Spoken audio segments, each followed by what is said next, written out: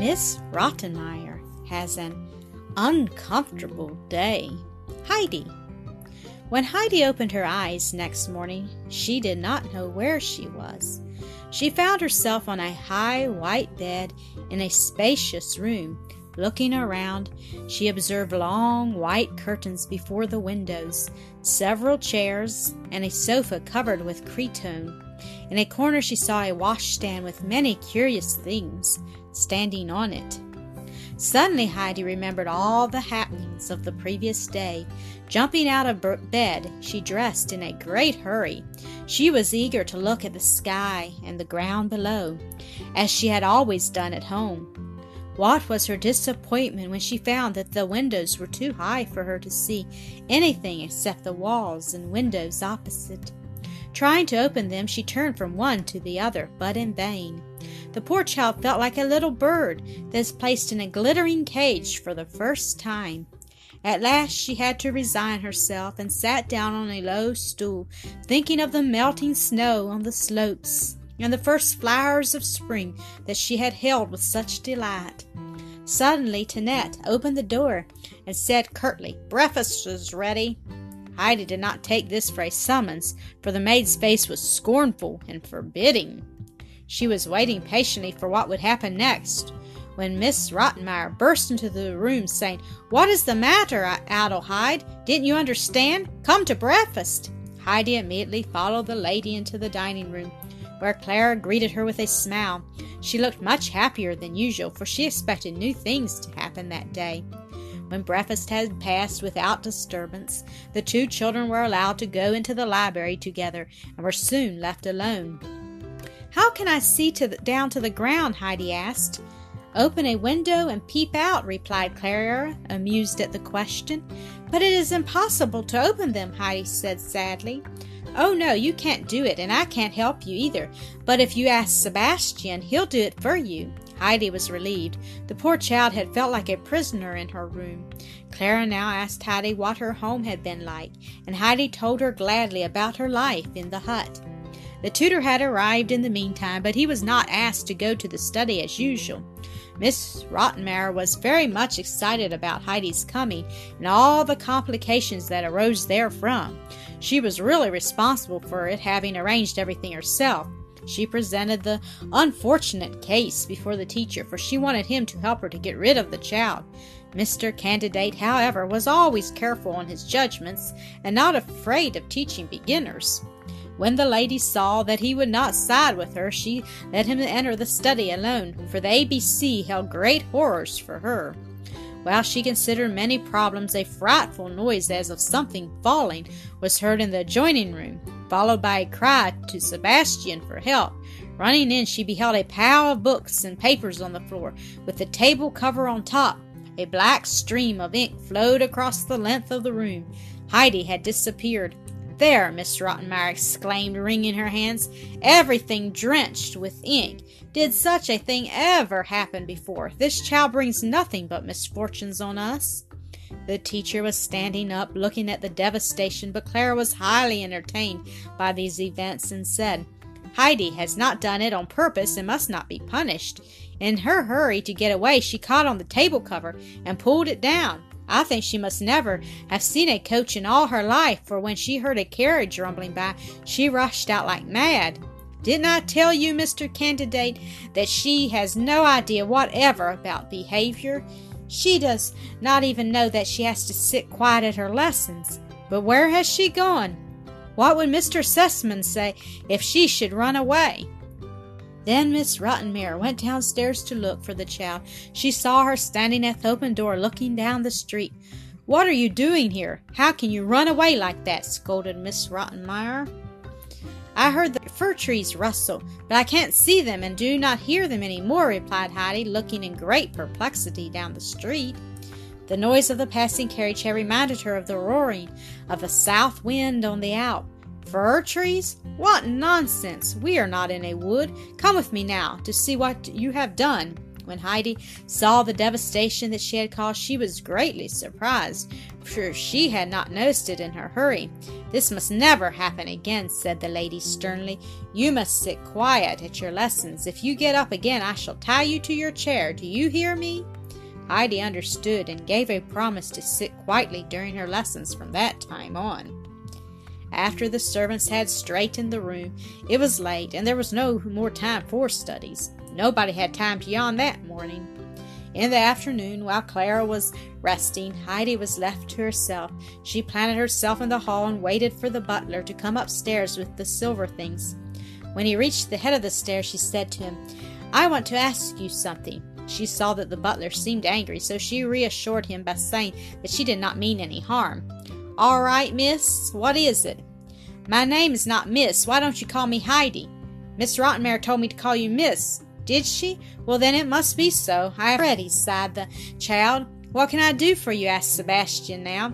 "Can you open a window for me?" "Certainly," he replied. Sebastian got a stool for Heidi, for the window sill was too high for her to see over. In great disappointment, Heidi turned her head away. "I don't see anything but a street of stone.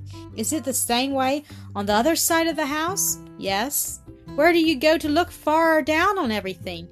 "On a church tower. Do you see that one over there with the golden dome? From there you can overlook everything." Heidi immediately stepped down from the stool and ran downstairs. Opening the door, she found herself in the street, but she could not see the tower anymore. She wandered on from street to street, not daring to accost any of the busy people.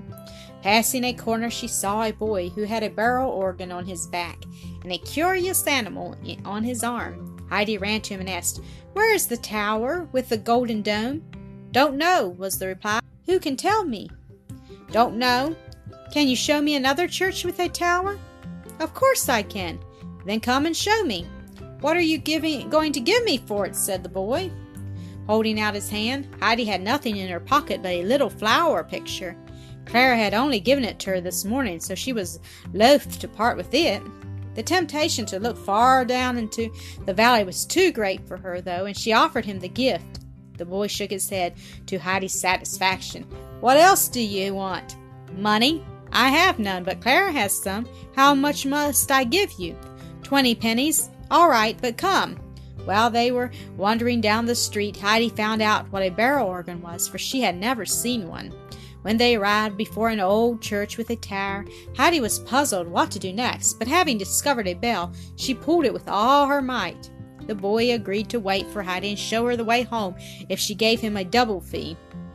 The lock creaked now from inside, and an old man opened the door. In an angry voice he said, "How do you dare to ring for me? Can't you see that it is only for those who want to see the tower?" "But I do," said Heidi. "What do you want to see? Did anybody send you?" asked the man. "No, but I want to look down from up there." "Get home and don't try it again."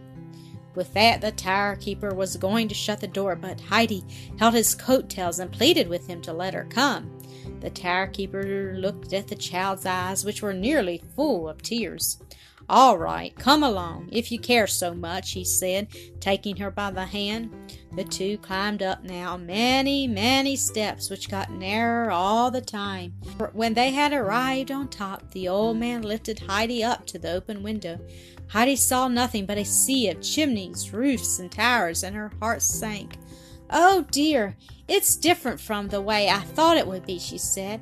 "There, what could such a little girl know about a view? We'll go down now, and you must promise never to ring it at my tower any more." On their way, they passed an attic where a large gray cat guarded her new family in a basket.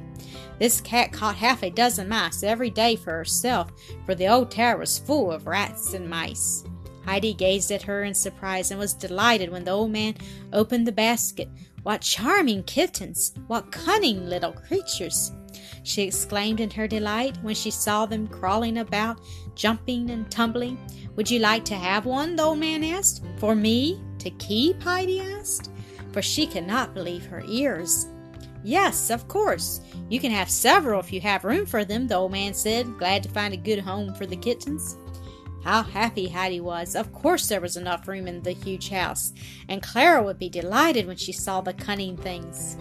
"How can I take them with me?" the child asked, after she had tried in vain to catch one. "I can bring them to your house if you tell me where you live," said Heidi's new friend, while he caressed the old cat who had lived with him many years.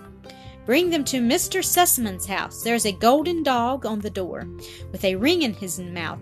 The old man had lived in the tower a long time and knew everybody. Sebastian also was a special friend of his. "I know," he said, "but to whom shall I send them? Do you belong to Mr. Sesame? No, please send them to Clara. She will like them, I am sure." Heidi could hardly tear herself away from the pretty things, so the old man put one kitten in each of her pockets to console her. After that she went away. The boy was waiting patiently for her, and when she had taken leave of the townkeeper, she asked the boy, "Do you know where Mr. Sesame's house is?" "No," was the reply. She described it as well as she could, till the boy remembered it. Off they started, and soon Heidi found herself pulling the doorbell. When Sebastian arrived, he said, "Hurry up." Heidi went in, and the boy was left outside, for Sebastian had not even seen him. "Come up quickly, little miss," he urged. "They are all waiting for you in the dining room. Miss Rottenmeier looks like a loaded cannon. How could you run away like that?" Heidi sat down quietly on her chair. Nobody said a word, and there was an uncomfortable silence. At last Miss Rottenmeier began with a severe and solemn voice. "I shall speak with you later, Adelheid. How can you leave the house without a word? Your behavior was very remiss. The idea of walking about till so late." "Meow," was the reply. "I didn't," Heidi began. "Meow!" Sebastian nearly flung the dish on the table and disappeared. "This is enough," Miss Rottenmeier tried to say, but her voice was hoarse with fury. "Get up and leave the room." Heidi got up. She began again. "I made meow, meow, meow." "Heidi," said Clara now, "why do you always say meow again if you see that Miss Rottenmeier is angry?" "I am not doing it. It's the kittens," she explained. "What? Cats? Kittens?" screamed the housekeeper. "Sebastian, Tinette, take the horrible things away." With that she ran into the study, locking herself in, for she feared kittens beyond anything on earth. When Sebastian had finished his laugh, he came into the room. He had foreseen the excitement, having caught sight of the kittens when Heidi came in. The scene was a very peaceful one now. Clara held the little kittens in her lap, and Heidi was kneeling beside her. They both played happily with the two graceful creatures. The butler promised to look after the newcomers and prepared a bed for them in a basket. A long time afterwards, when it was time to go to bed, Miss Rottenmeier cautiously opened the door. "Are they away?" she asked. "Yes," replied the butler quickly, seizing the kittens and taking them away. The lecture that Miss Rottenmeier was going to give Heidi was postponed to the following day, for the lady was too much exhausted after her fright. They all went quietly to bed, and the children were happy in the thought that their kittens had a comfortable bed. Thank you for listening to another episode of AcreSoft Story Classic.